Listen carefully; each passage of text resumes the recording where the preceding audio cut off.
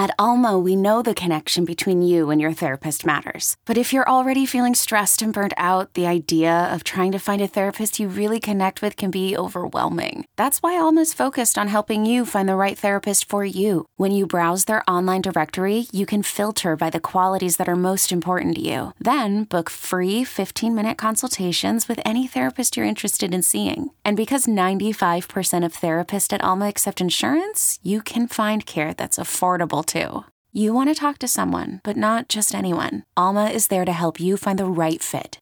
Visit helloalma.com/therapy30 to schedule a free consultation today. That's helloalma.com/therapy30.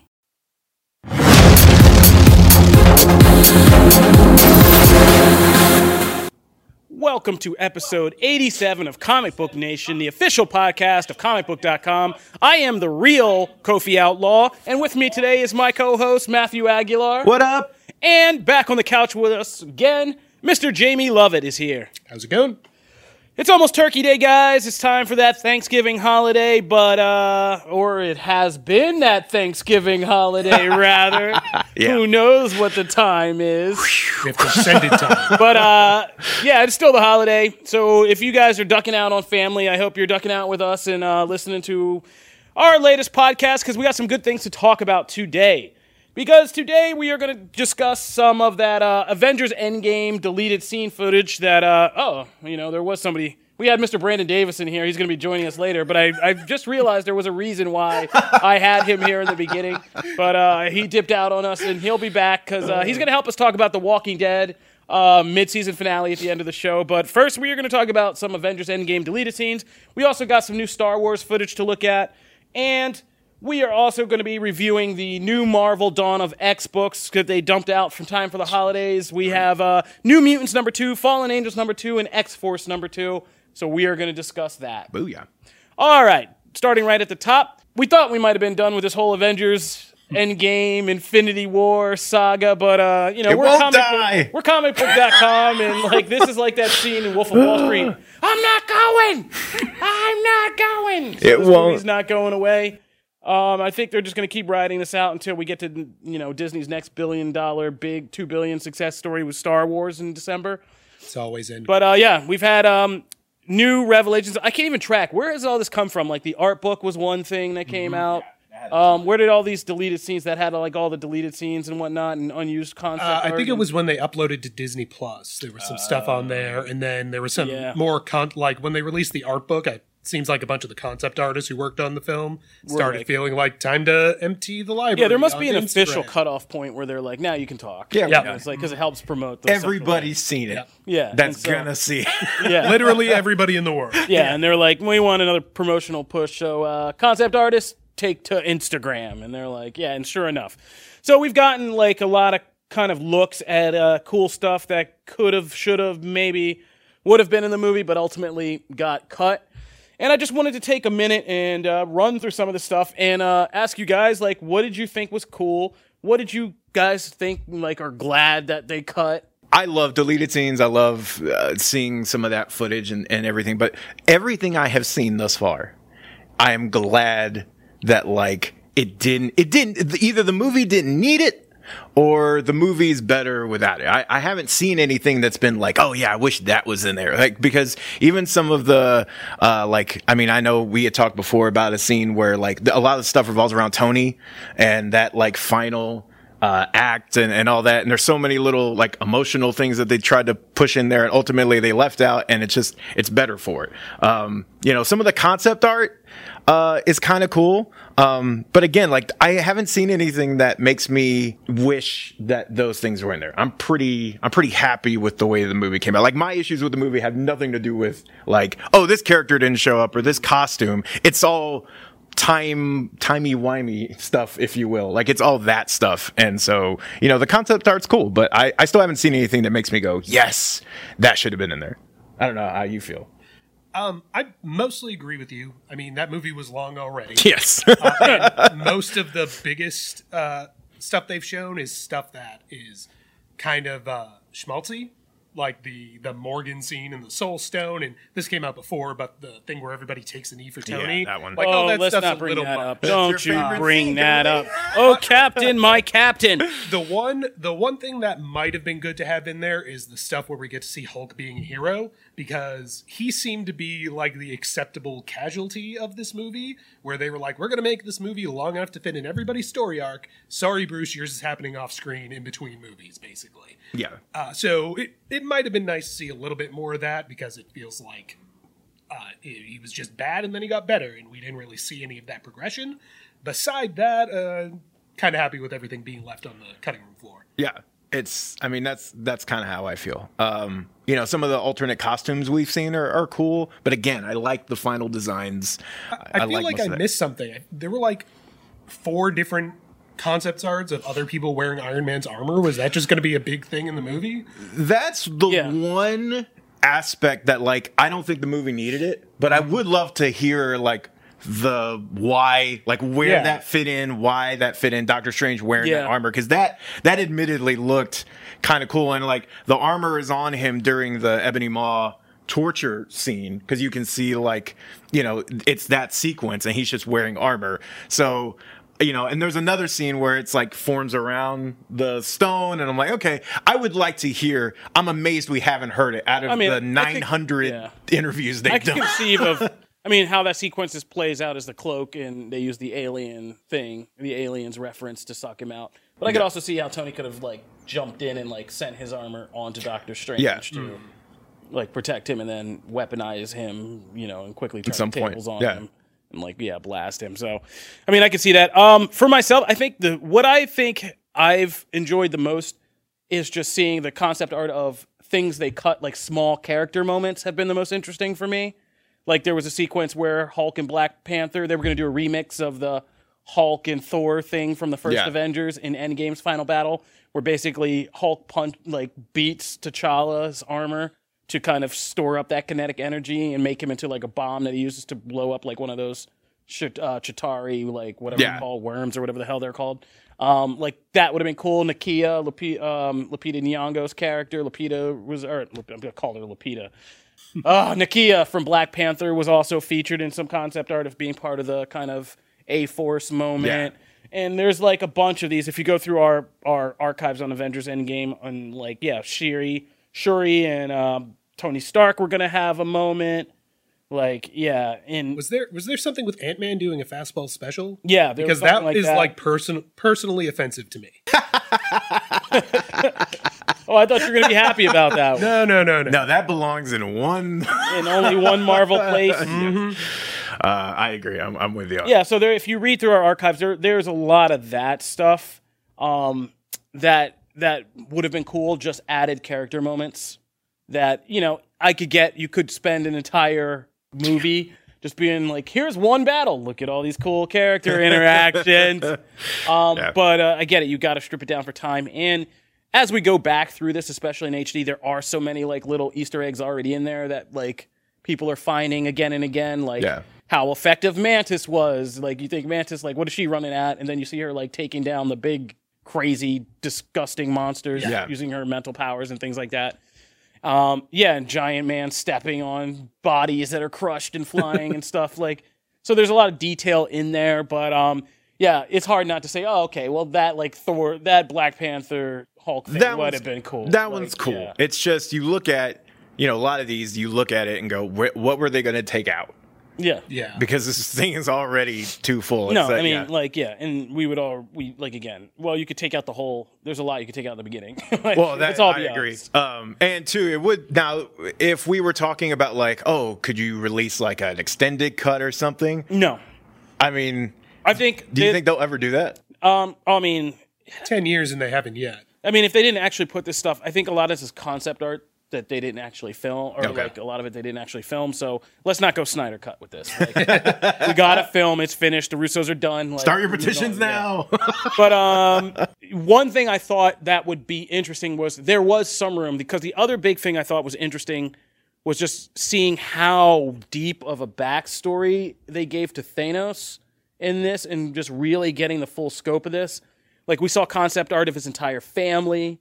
of him at ages 13 and like 17 and 22. There would have been a much longer sequence about the fall of Titan, basically like a, Superman origin. Like you would have seen it, yeah. And you would have seen him and his family. And I think in key places, there is enough material to spin out into something else, and to kind of reconnect to the whole experience in that universe. Like, I would one day like to see this Thanos thing, whether it's just like an animated short or something like that, using a kind of concept art and concepts and animators to keep it on the cheap, but just show like what happened on the fall of Titan and things like that. I feel like that would have been nice. I don't know that it's necessary. It's one of those things where it's no, I absolutely do not want this in this rule film. Of storytelling, start as late as possible. Exactly. I even wrote this in the article because I did about his family and his different ages. Like, I think it's much more effective to kind of use inference and reactions from people. And so, like, in Infinity War, giving that sequence, the storytelling sequence with the Reality Stone, is a lot more effective. Just showing you, like, what it looked like and what it looks like now. Yeah. And, him telling his version of the story and how he sees it. That's all that's really important. Yep. Like, his megalomaniacal view of, I'm right and this is justified.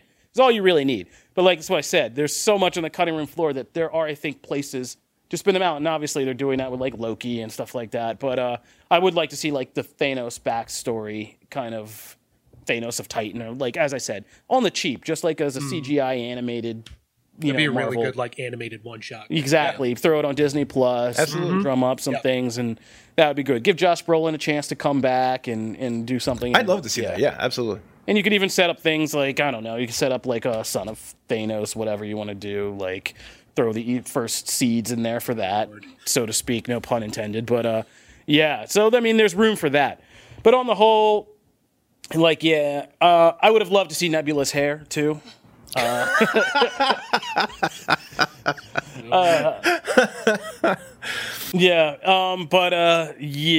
Hulk thing, heroic. I would have also liked to see some of that.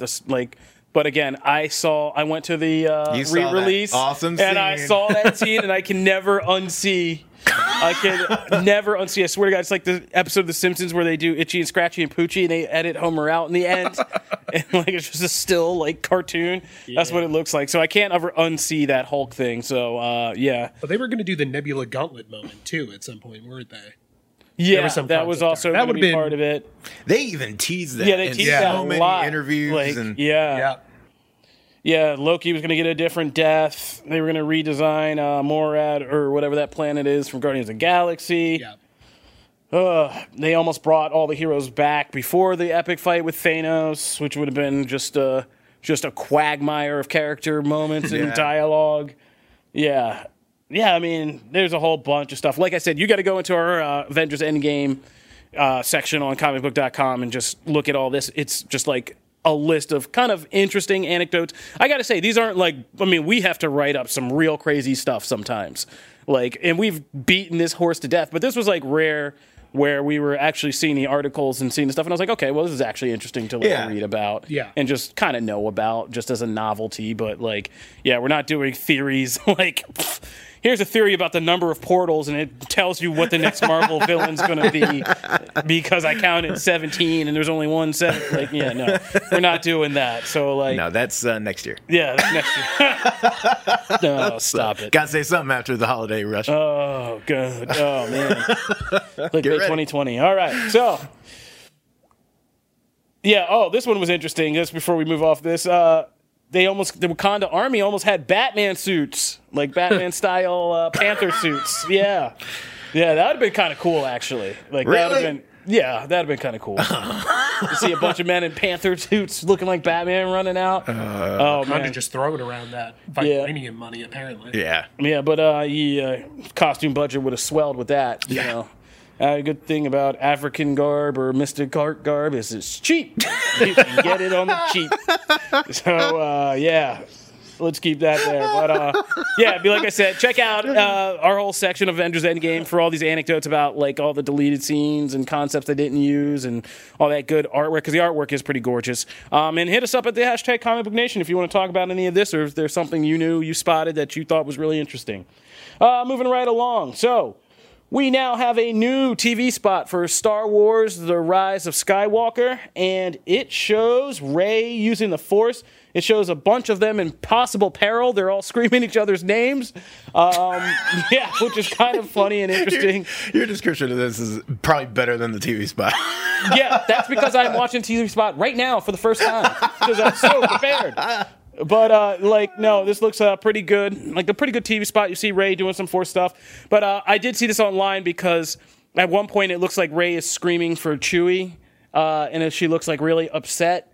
And people were like, oh, damn it, they're going to kill Chewie. I know it. I feel like I have deja vu because everyone was super convinced he was going to die based on a TV spot before The Force Awakens came out, too. Oh, yeah? Yep. Well, maybe they just wanted to play with you. Nope. Maybe they just wanted to play with you then. They're like, we're going to kill him. Nah. Psych, we're going to kill him. But it's J.J. Abrams, people were right? He'll kill. Like, he's going to kill somebody by the end of this. Yeah. No, I would say I wouldn't be surprised if a lot of the old guard dies off. That's kind of his... It's like Chewie he has dies. the rep for that. I mean, I would love to see the very last scene of Star Wars, the Star Wars saga, like Chewie and a Porg, like just chilling somewhere. I would watch that. Hang up his bow, like his crossbow blaster, and just be like, man, take off his bandolier and just be like, I'm done. Retires to a farm on another planet. Yeah, he just sits down on a farm and just sighs, and it's the end of the movie. Grateful universe. Yeah. With his bandolier and crossbow hanging on a scarecrow in the background. That would be great. It's just like, and yeah, it's like, wow. That would be an ending. We've gone someplace weird. This is the ending I want. Yeah, just Chewie, just like, man, I'm done. Just go chilling with a Porg. Yeah, I thought you were going to say something about seeing like Luke and Leia as a Force ghost or something like that. No, I mean that's how it's going to end. We all know that's how it's going to be. Every Force ghost ever, like just being like, peace, bro. Like, but I would just love it to just see like a cut to like Chewie in a big sky, like a tree hut up there, looking at all that. Like, man, crazy times we had. He just gets some weird pipe out, like Bilbo Baggins, throws on some like cantina music, and just jumps. I love in this. He sees his wife and children that he abandoned decades ago to go hang out with Han Solo. Boy, that got dark. Chewie, where have you been? And he's like, maybe I've been saving the universe. Why is he? Why does it sound like that now? I guess it just means Chewie has that swagger. It's like cool. I just assume that's how he would be with his lady, you know? Like, come on. My God, man. But we veered way off the path. Yeah. All of this, by the way, is more interesting than the TV spot. Oh yeah, I mean the TV spot's not much, but it is just a little bit of something. Yeah. You know, the whole thing of them in peril is got people freaking out. They're like, who's gonna die? Somebody's dying. Everybody's screaming for everybody. I would put my money on somebody like Chewie, 3PO having to sacrifice Chewie going down, and I think at least one of the main cast will die.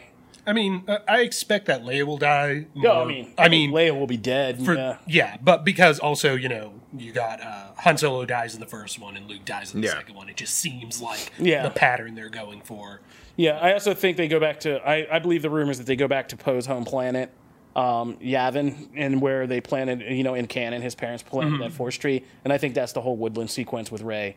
I think that's why she gets training, because that place is so strong with the Force that's where like Leia appears. She'll be a Force ghost, but it'll be like more than a Force ghost. Yeah. It'll be like this is where their presence can cross over or whatever we want to call it, and then we'll see all kinds of cameos or something like that. I think C-3PO or R2-D2, if not both, I think they're the ones that will like shock people that like, oh, they're gone, and they're gone like midway through. Like I feel like they're the ones that Abrams does that.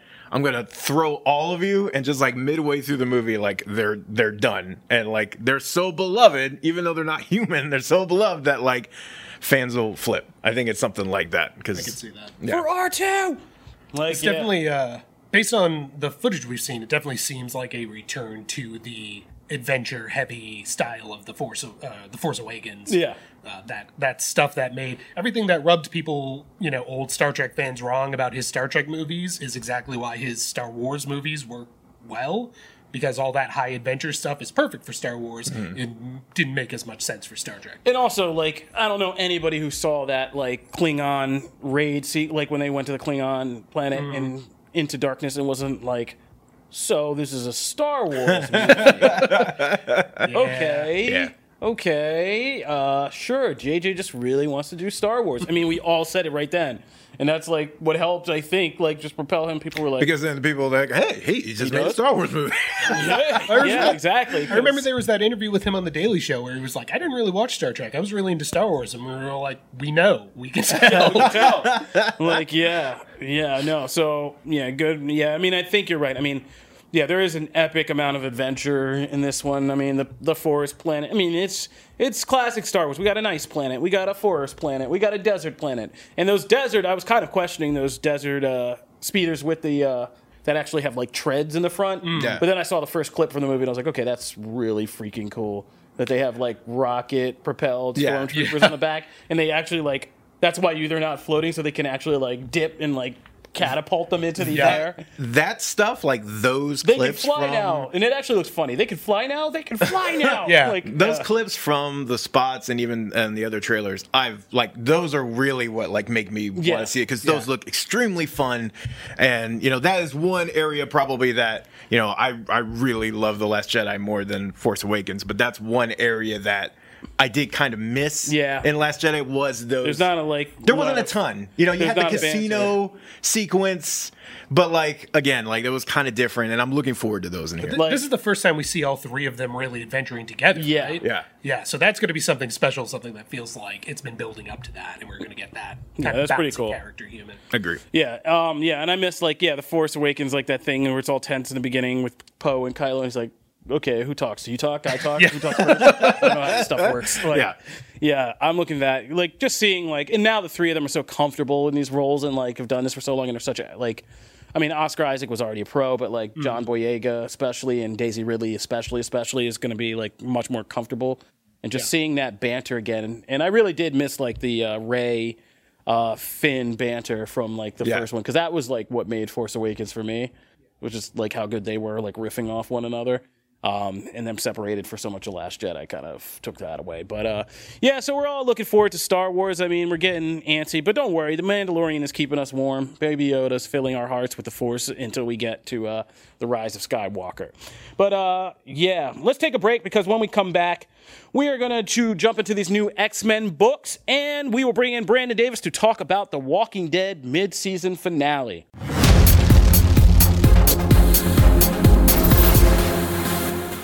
Knowing how to speak and understand a new language can be an invaluable tool when traveling, meeting new friends, or just even to master a new skill. But it's not always simple when you're bogged down by textbooks and structured classes. That's why so many people trust Rosetta Stone. Rosetta Stone is the most trusted language learning program, available on desktop or as an app. It truly immerses you in the language you want to learn, like Spanish, French, Italian, Chinese, and more. You won't just be studying English translations. The Rosetta Stone intuitive process helps you pick up a language naturally, first with words, then phrases, then sentences. Don't put off learning that language. There's no better time than right now to get started. For a very limited time, listeners can get Rosetta Stone's lifetime membership for 50% off. Visit rosettastone.com/rs10. That's 50% off unlimited access to 25 language courses for the rest of your life. Redeem your 50% off at rosettastone.com/rs10 today.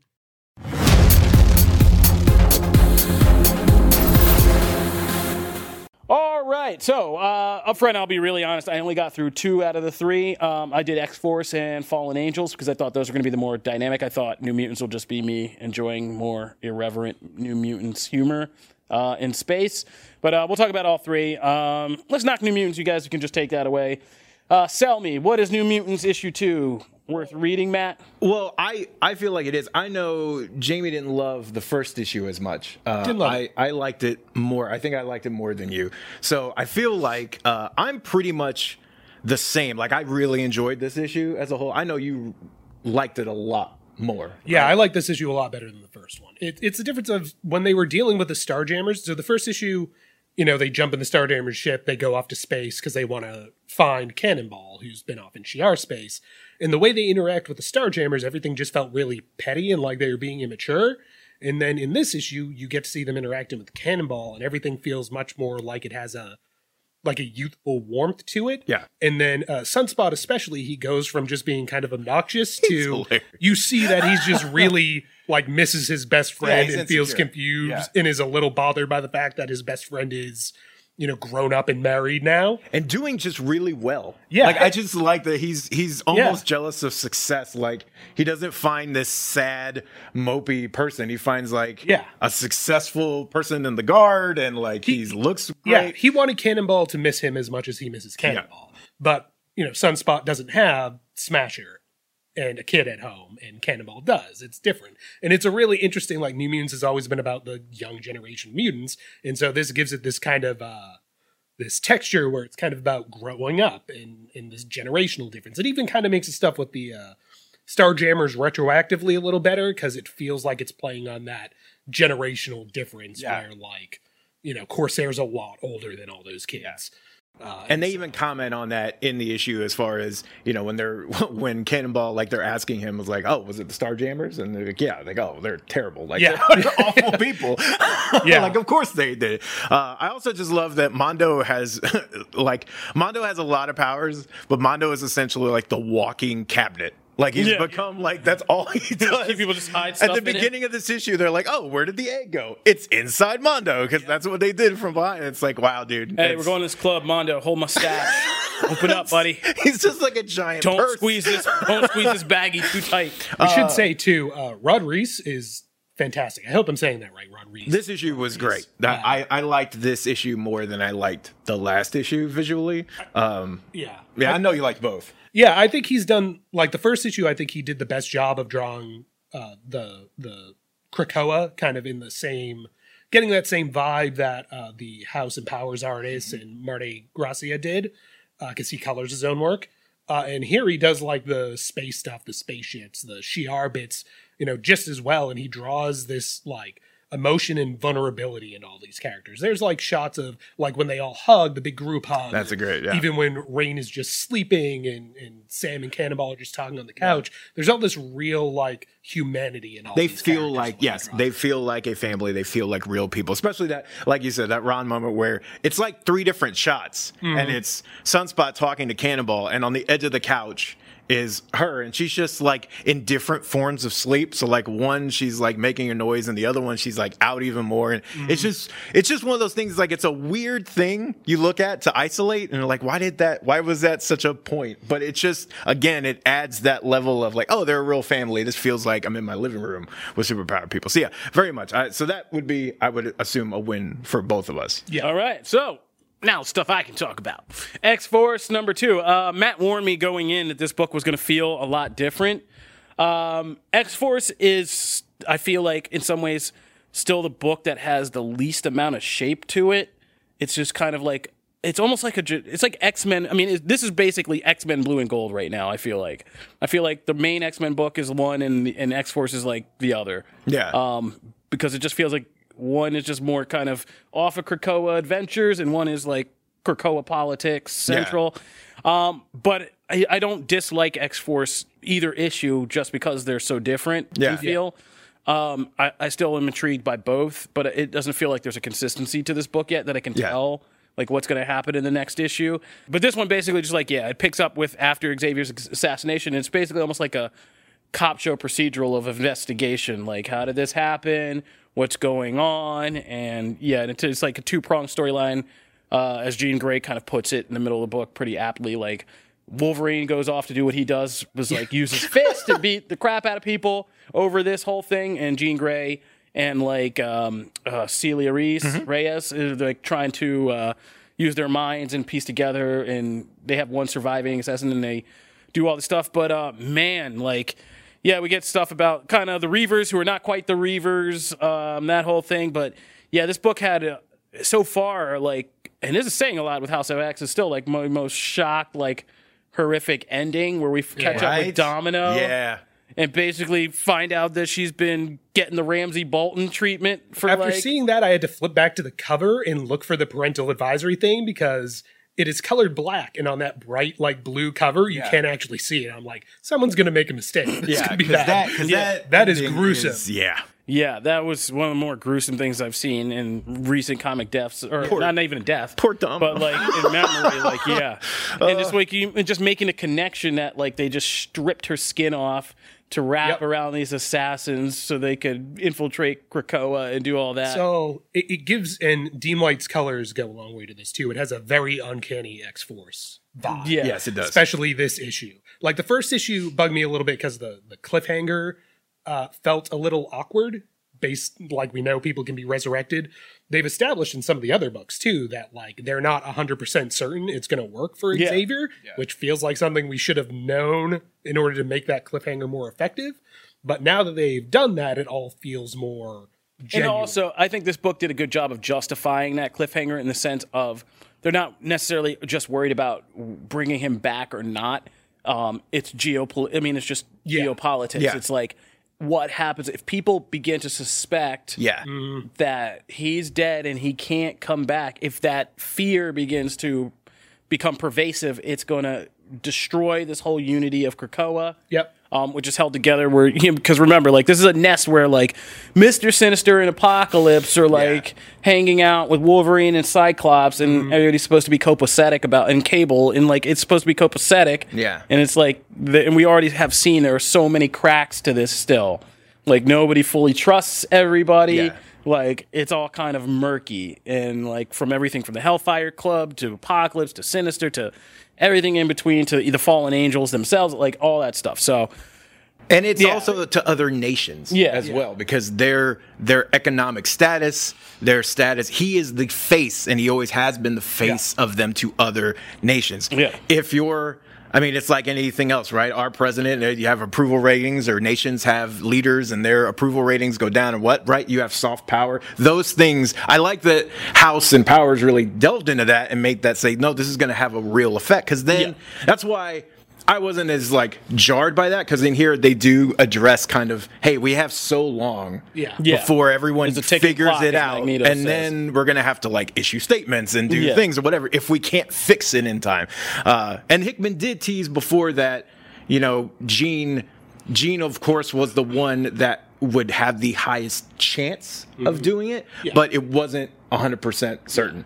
You know, it was in one of those like 9 paragraphs. Yeah, and it's also the whole thing about things, you know, making God bleed, right? Like, you made God bleed, and now like Krakoa doesn't seem so invincible. The whole thing doesn't seem so stable. Like, Speaking of, my favorite part of the issue was the conversation between Kid Omega and Wolverine. Yeah, I was going to get to where Wolverine is like, Magneto can go on with his God speech, but we're not gods. These aren't like, devils, etc. The best line is, "You're really kind of freaking me out with how you're talking right now." Like, he's just like, "Look, man, like, I'm not down with the fanatic stuff." And like, it felt so. Well, that was the thing that I was like when I was saying like this feels so different. Was essentially them. They're part of the issue is so jarring because it's not like that first issue, but it's not in a bad way at all. It's great, like seeing them juxtaposed. I love that. You know? I never thought. I mean, I remember him from like the student perspective, but seeing them together, like kind of like this on a mission, it's almost like it's like Wolverine getting to hang out with like a bizarro Xavier. Like somebody who's in the frame of Xavier, but like very different. He's doing the Magneto was right bit, essentially. Exactly. And like, him and Quentin Quire, just like, it is great. It's very jarring, but it is like very funny. I also just love seeing Wolverine try and hack. Well, I feel like it run away. That was great too. I love that he was hunting pecking in the artwork.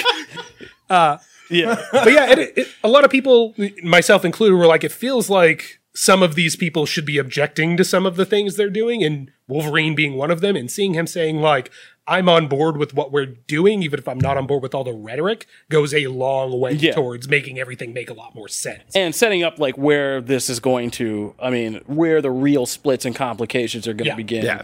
About like, okay, really, what are we? Like, who are we? I mean, the first time this, like, again, like this Magneto Apocalypse Sinister type mentality begins to push against the friendlier Xavier side of it, like, is going to be really interesting. So X-Force, like, I thought did a good job of kind of still being weird, but like expanding things and adding to itself in kind of a fun way. Like I said, it doesn't feel like this book is consistent, but it feels like a lot of anything could happen, and a lot of it will be kind of fun and interesting. Yeah.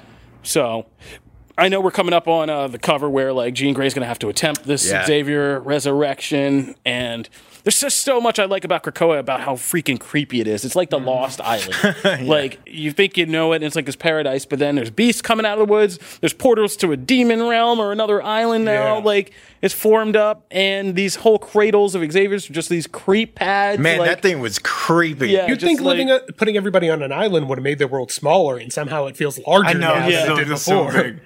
And just like, all these secret pits with like the vine, like all the roots like going up under the, like, it's just so crazy. So yeah, man, X-Men's nuts, but X-Force is good.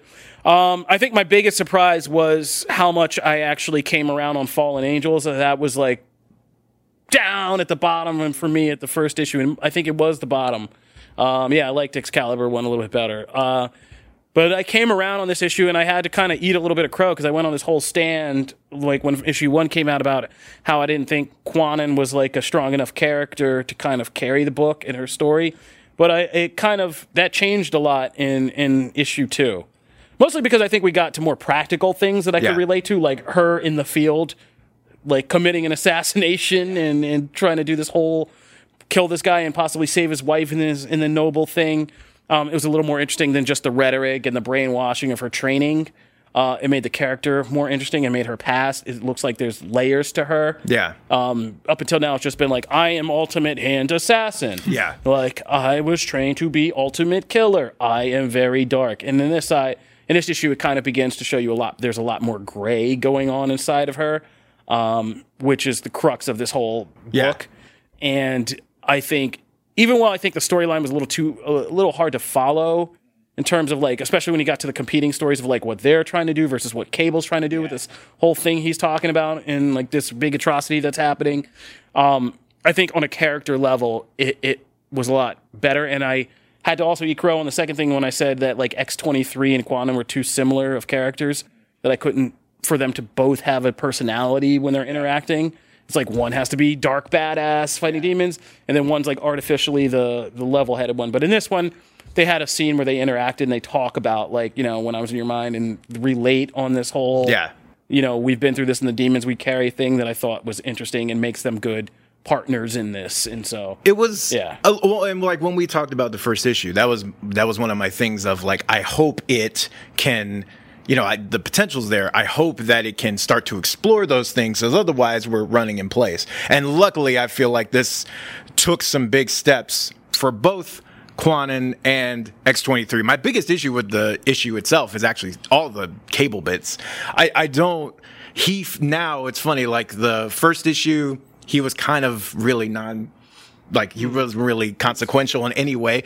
And in this one, it's like, it's weird for me when I get X-23 and Quannon's basic thing is teach me how to, one, control my anger. And we've seen her have issues with that in the past, but this one felt a little more natural. With Cable, it's like, let me teach you to be a soldier. All this dude knows. He killed his older self for the timeline. Like, this guy knows what war is. Like, this, even though he's younger and he's a kid, like, this guy has done some kind of screwed up things for the betterment of the macro level. So I'm like, for him, it sticks out, and it's like his personality is just not clicking with me. But I really like the stuff. My favorite part is actually Quannon's second assassination, where they show that when she read the guy's mind, she then decided to save the wife, and she's like, why are you helping me? You killed him. And she's like, I saw how much he loved you. And then there's this after part that's like, she died anyway. Yeah. Like, all these people attacked her, and they killed her, and it's like, why? And she has this whole little self-reflection thing. And those bits, I think, are the most important going forward to continue to peel back those layers. And there's another line where she says something like, it's about the butterfly.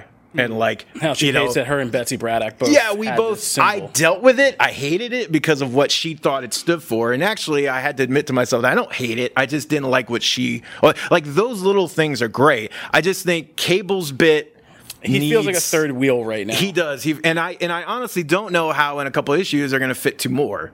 I'll be interested to see, because right now you're still trying to get 3, and Bling and I think Husk is coming in a couple issues, so it'll be interesting to see how they fit that. I think that's why they're branching Cable into this other storyline where it'll maybe hopefully make sense and give him themes and stuff that will bring him more into focus. This art is also an acquired taste. I totally get it. This is a very unique.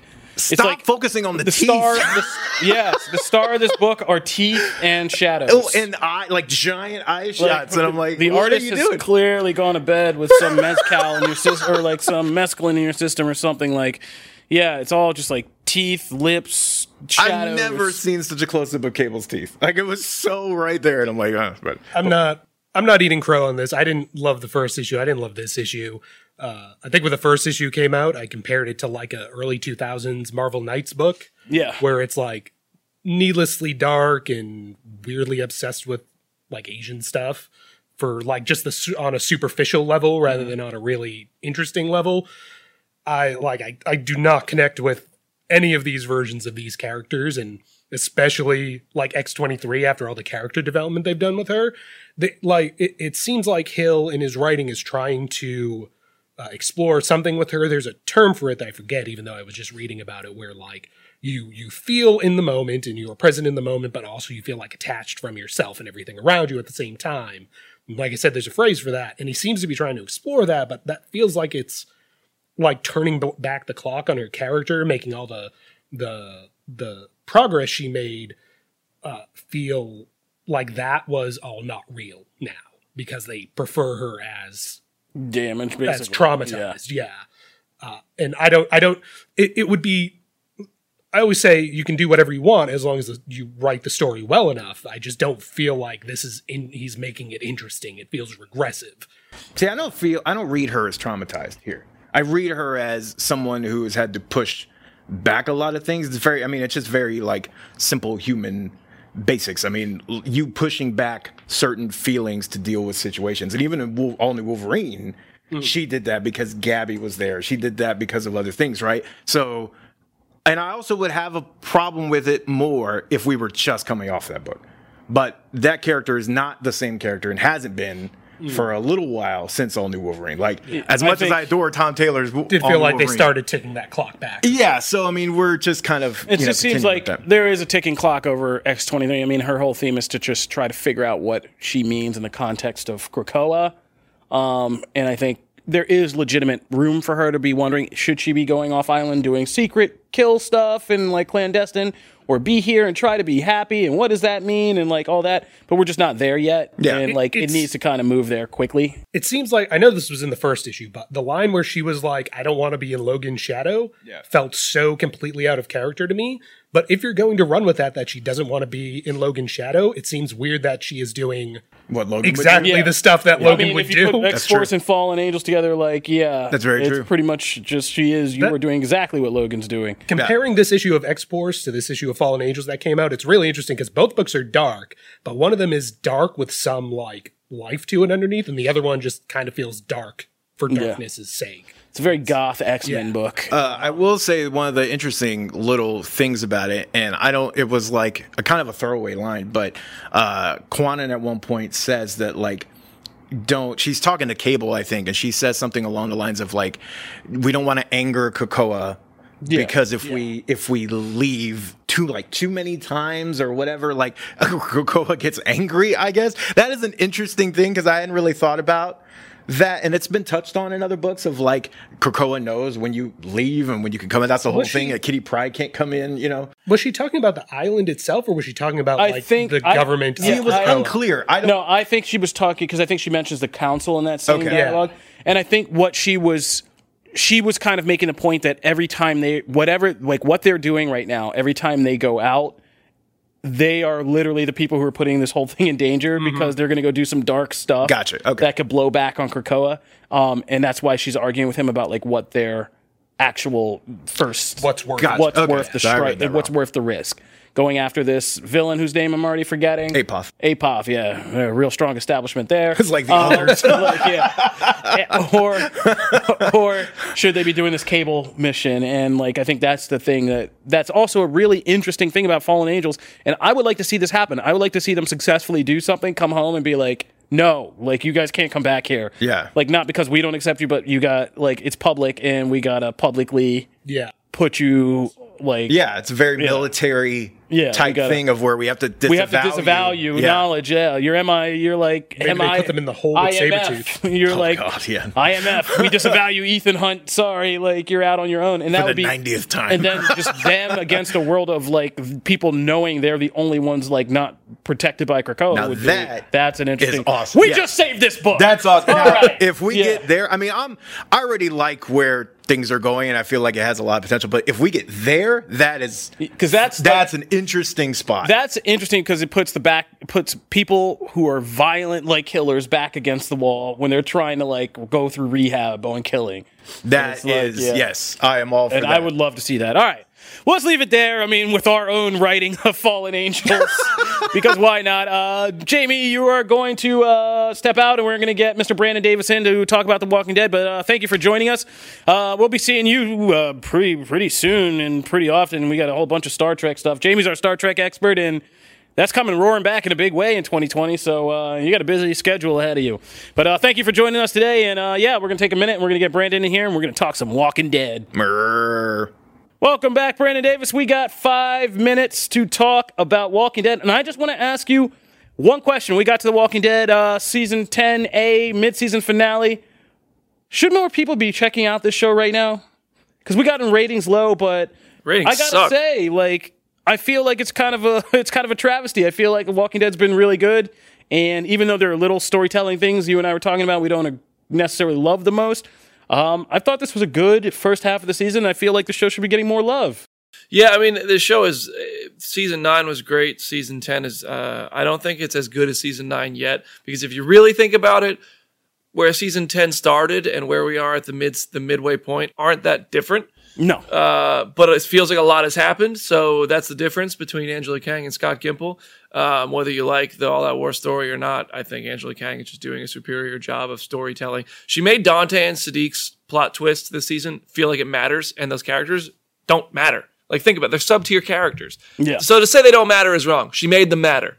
And it was an interesting twist that doesn't really seem to have all that big of an impact on the show, but still was unexpected and fun. First scene with Rosita and that whole figure and her stumbling on Dante and the baby, and like, that was intense, and it made you really care. Like, yeah. So, I mean, it's just too late, I think, for people to care. I think, like, they announced the title of the third spinoff show is The Walking Dead World Beyond, but at this point, I think putting the title The Walking Dead on something hurts its chances of succeeding because people are just over it. It's been 10 years. I mean, it's very good, and I do say come back and watch it, but I just think they're at a point, like, the network is facing the problem of people don't care anymore. It's too much. And, I mean, I'm still on board, and I think it's not as good as it's ever been, but it is very good. I mean, like, second best run of seasons probably, maybe, like, I don't know how to compare that. But it's really good, and people just aren't really watching. The ratings are awful. Would it be better if they cut Fear for this new show? Like, can it support 2? And not 3. Fear the Walking Dead Season 5 was a travesty. Yeah. It was awful. It was really bad. It was one of the worst things I've ever seen. Yeah, I had to slog through it. It was bad. It sucks. And I love the cast on Fear the Walking Dead. I love people who make it. But the writing on Fear is just so bad. Like, it was just, they're painting trees. They're wasting Alicia Debnam Carey on painting trees. They're wasting Coleman Domingo, who was once the most interesting character on the show, as a con man. And he's just a yes man to Morgan. And Morgan was the worst part of The Walking Dead Season 7, which is a travesty because Lenny James is one of the best actors on either show. So it's all kind of a mess over there. Yeah, Fear has literally all the road in the world to use, and somehow went like nowhere except Stupid Town. You think about this. Where was The Walking Dead when Season 6 started? All the things The Walking Dead had accomplished by the time Season 6 started. Yeah. Fear the Walking Dead is starting its 6th season. What has it done? Stop it. Stop. I don't want to Season 3. Listen, I'll preface this because I feel like I just bullied Fear the Walking Dead unnecessarily. Fear the Walking Dead Season 3 is my favorite season of either show. Yeah, no. I think it's a masterpiece. The ranch arc is the best arc. The dam and the ranch, that was all so good. And then they killed Kim Dickens, which was just stupid. I mean, that's all they got left. They got to bring back Madison at this point. With How Fear Ended, with Morgan seemingly dead, the only way you save that show is if Madison saves Morgan. Yeah, that's about the only arc you got left. But anyway, yeah, people should be watching The Walking Dead. If you ever watched The Walking Dead and you jumped ship, you can start now. It's very good. Because it's going to get annoying when like people go back just to finish it one day on Netflix or something, and they're like, then we got to get all these tweets like, man, this show was really good. And I'll be like, here, I got articles for you from 4 years ago. Here, go read these. No, it's really good right now, but it's just a shame no one's watching it. It's a shame for the people who make it.